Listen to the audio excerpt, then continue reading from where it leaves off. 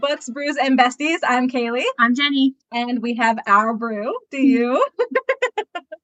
All right. So we have today Leigh Mascolino. Thank you for joining us. She is a first-time author and a mom of 2 little girls. She lives in Columbus, Ohio with her husband and family. She works as the Director of Career Connection at Ohio Wesleyan University and enjoys mentoring, supervising, and coaching others to reach their full potential. She also has a coaching practice helping women to gain confidence and clarity in their career pursuits. When Leigh is not working or writing, she loves being active, traveling, skiing, and spending quality time with her family and friends. You're doing all the things. Yeah, thank you. It's been a fun but busy time, and it was great to finally finish this book before kid number 2. That was really big. I bet. So speaking of which, go ahead and tell us all about the Djinn Entrapment, just a summary of the story, the characters, and then we'll go into our questions for you. That sounds great. So the Djinn Entrapment is a story about a girl named Melody who sees these creatures and she doesn't really know what they are. She witnesses her mom dying at the start of the book and just kind of lives with this fear, with these unknown abilities. And then over time, she years later is in New York with her friends, and suddenly these creatures find her and she comes face to face with them. She has to determine, okay, who are the good guys? Who are the bad guys? Who can I trust? And really push herself to do more than she ever thought she could. So it's a story about genies. So that's what the creatures are. You find that out pretty soon into the book, but she doesn't know that. These genies end up being a really interesting character, a really interesting kind of being to explore. I hadn't read very many books on that, so it was really fun to get into that lore. They ask her to entrap a genie and harness its powers as her own. And there's a love story. There's a lot of adventure and a lot of suspense in the book as well. My daughter is in the back, so if you hear her, she's back there. She's putting her commentary in about the book too. Yeah, exactly. Well, the first question I have for you, I was reading, all about you on your website and everything, and this book was a 20-year journey.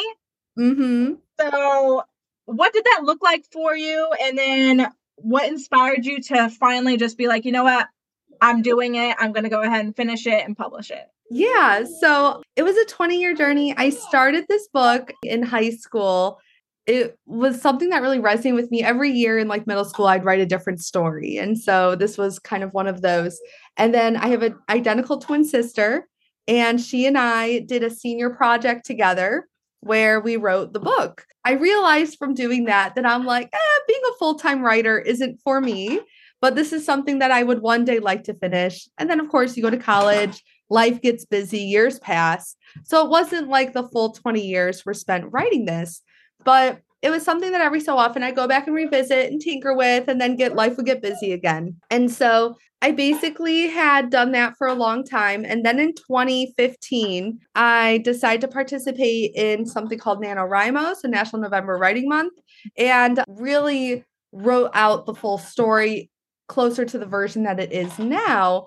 And then more years passed. Anyway, before I decided just one day, I'm like, I'm going to do this. We're going to finish it. And I hired an editor. And that's what really propelled me forward, was working with an editor who was able to read the whole book and be like, all right, do you want this book to be finished, or do you want this book to be good?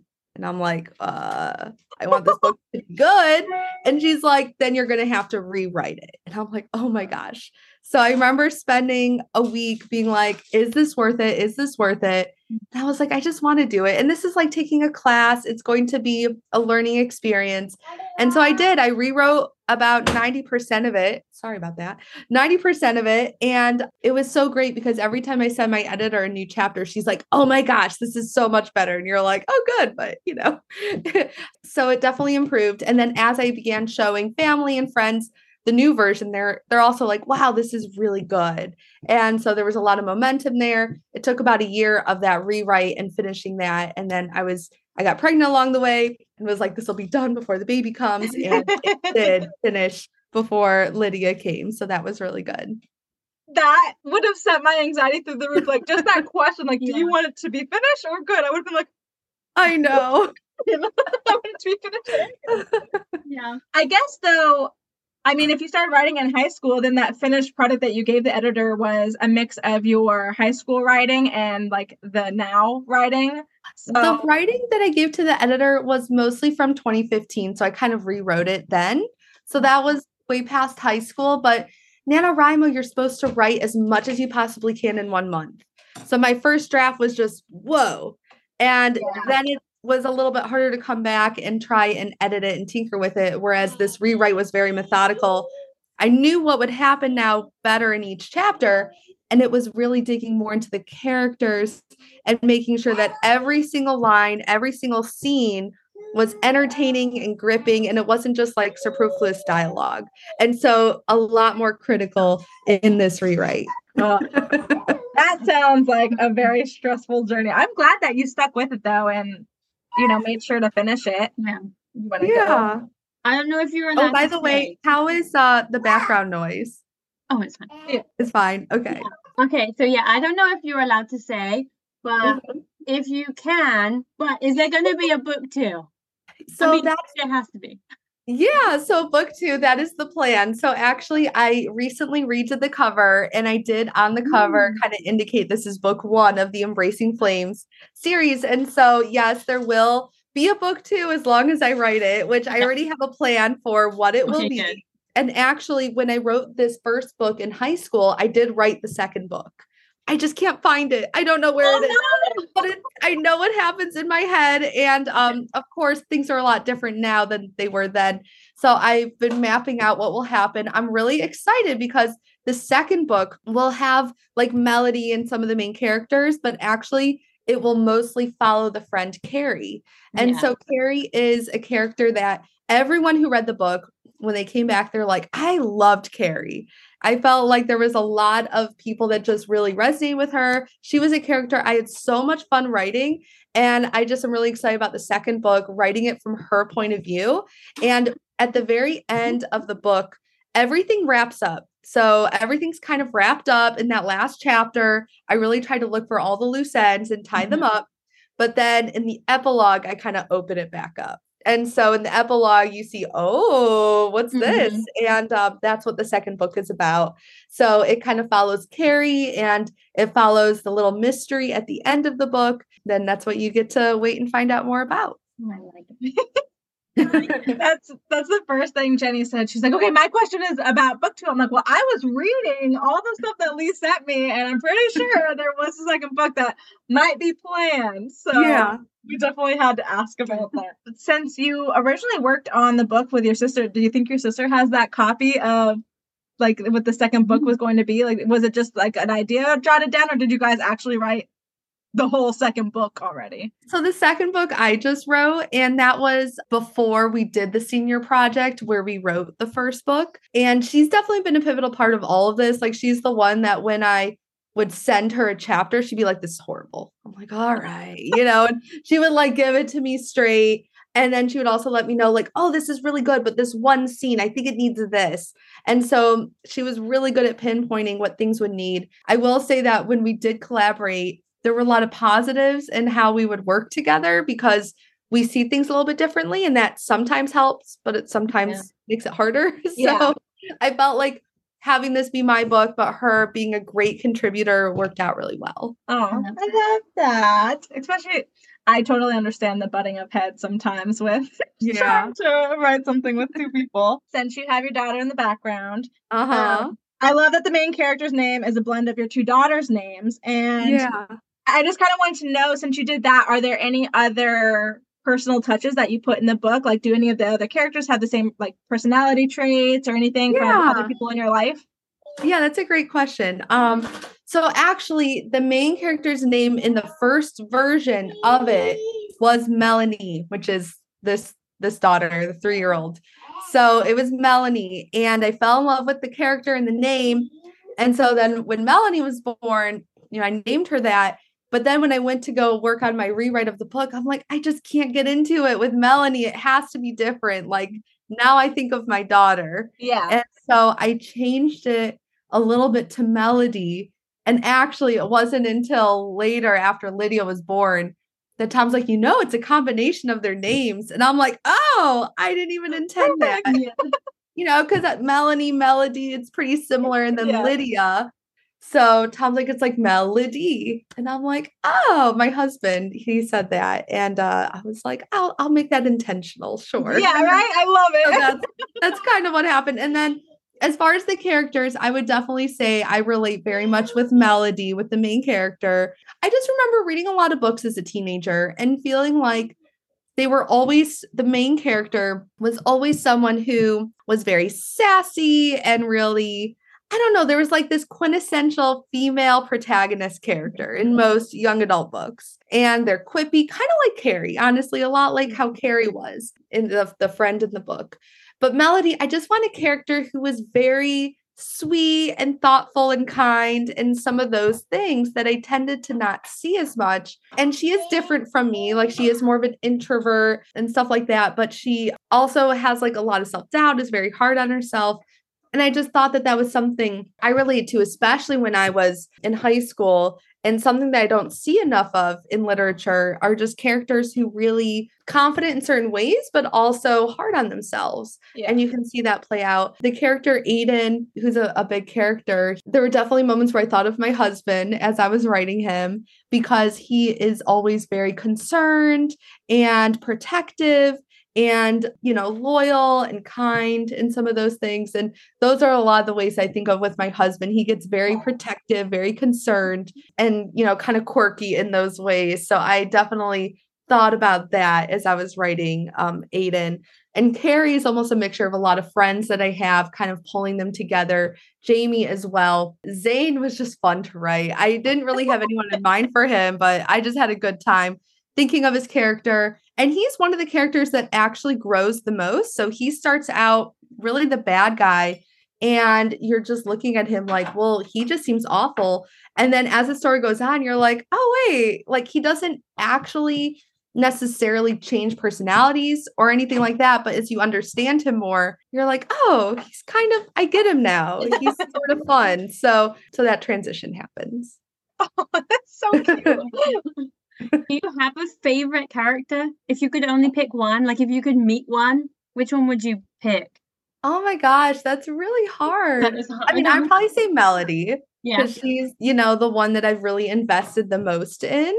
And as far as meeting a character, she would be one I would want to meet. You did a would you rather, or no, what was it? We were talking about what character would you pull out of a world, or would you rather pull a character out of the world and have them there with you, or would you rather go into their world with them? Okay. So what is your favorite reading genre? Is it young adult fantasy, or is there something else, mixture? So when I was a young adult, I read every young adult book on the shelf. I was constantly reading. I loved reading. I love the idea of being a writer, seeing my book on that shelf as well. And through college, probably sticking with that genre. Let's see, about 10 years ago, I actually started a book club. And so every month I meet with friends and we read different books and everyone gets to choose. And so through that book club, I've read just about everything across the board. I mean, we've read, nonfiction, we've read romance and suspense and thriller and books that are really educational. And I always enjoy, kind of going back to those fantasy romance roots, whether it's young adult or not. And so I will say, though, that I'm reading less of the young adult books. And sometimes that was a little bit tricky, just as I was trying to finish this book in that genre. But yeah, I would say right now any book that's gripping, that's well done. So yeah, definitely open to many things. And I still love reading. But now with 2 kids, it's mostly on audiobook. How difficult was it, if at all, for you to write about the different dimensions when they're dimension hopping and stuff? And did what you envisioned in your head, do you feel like it was well put down on paper, like what you saw translated well onto paper? Or is there anything about that and like describing different realms and stuff that you would ever want to change going into book 2? Yeah, that's a great question. Honestly, I was very much, I don't know, I'd say with the dimensions, it got fleshed out more in this recent rewrite. So originally I hadn't given them as much thought. I was really focused more on the plot, the characters, the journey. And then it was through working with my editor where she's like, okay, like, let's make some more things happen in these dimensions. And I was trying to think, if I was a being that could live forever and that was invisible to the creatures on Earth, where would I be? And thinking about each character and what kind of resonates with them, it was definitely a lot of fun fleshing out some of those dimensions. I think there's certainly more that I could be doing, although I don't know if I see them spending as much time in those realms in the next book, just given the nature of what's going to happen. But yeah, it was really mostly fun to think about the characters, the djinn, the magic, how it all kind of came together. So yeah.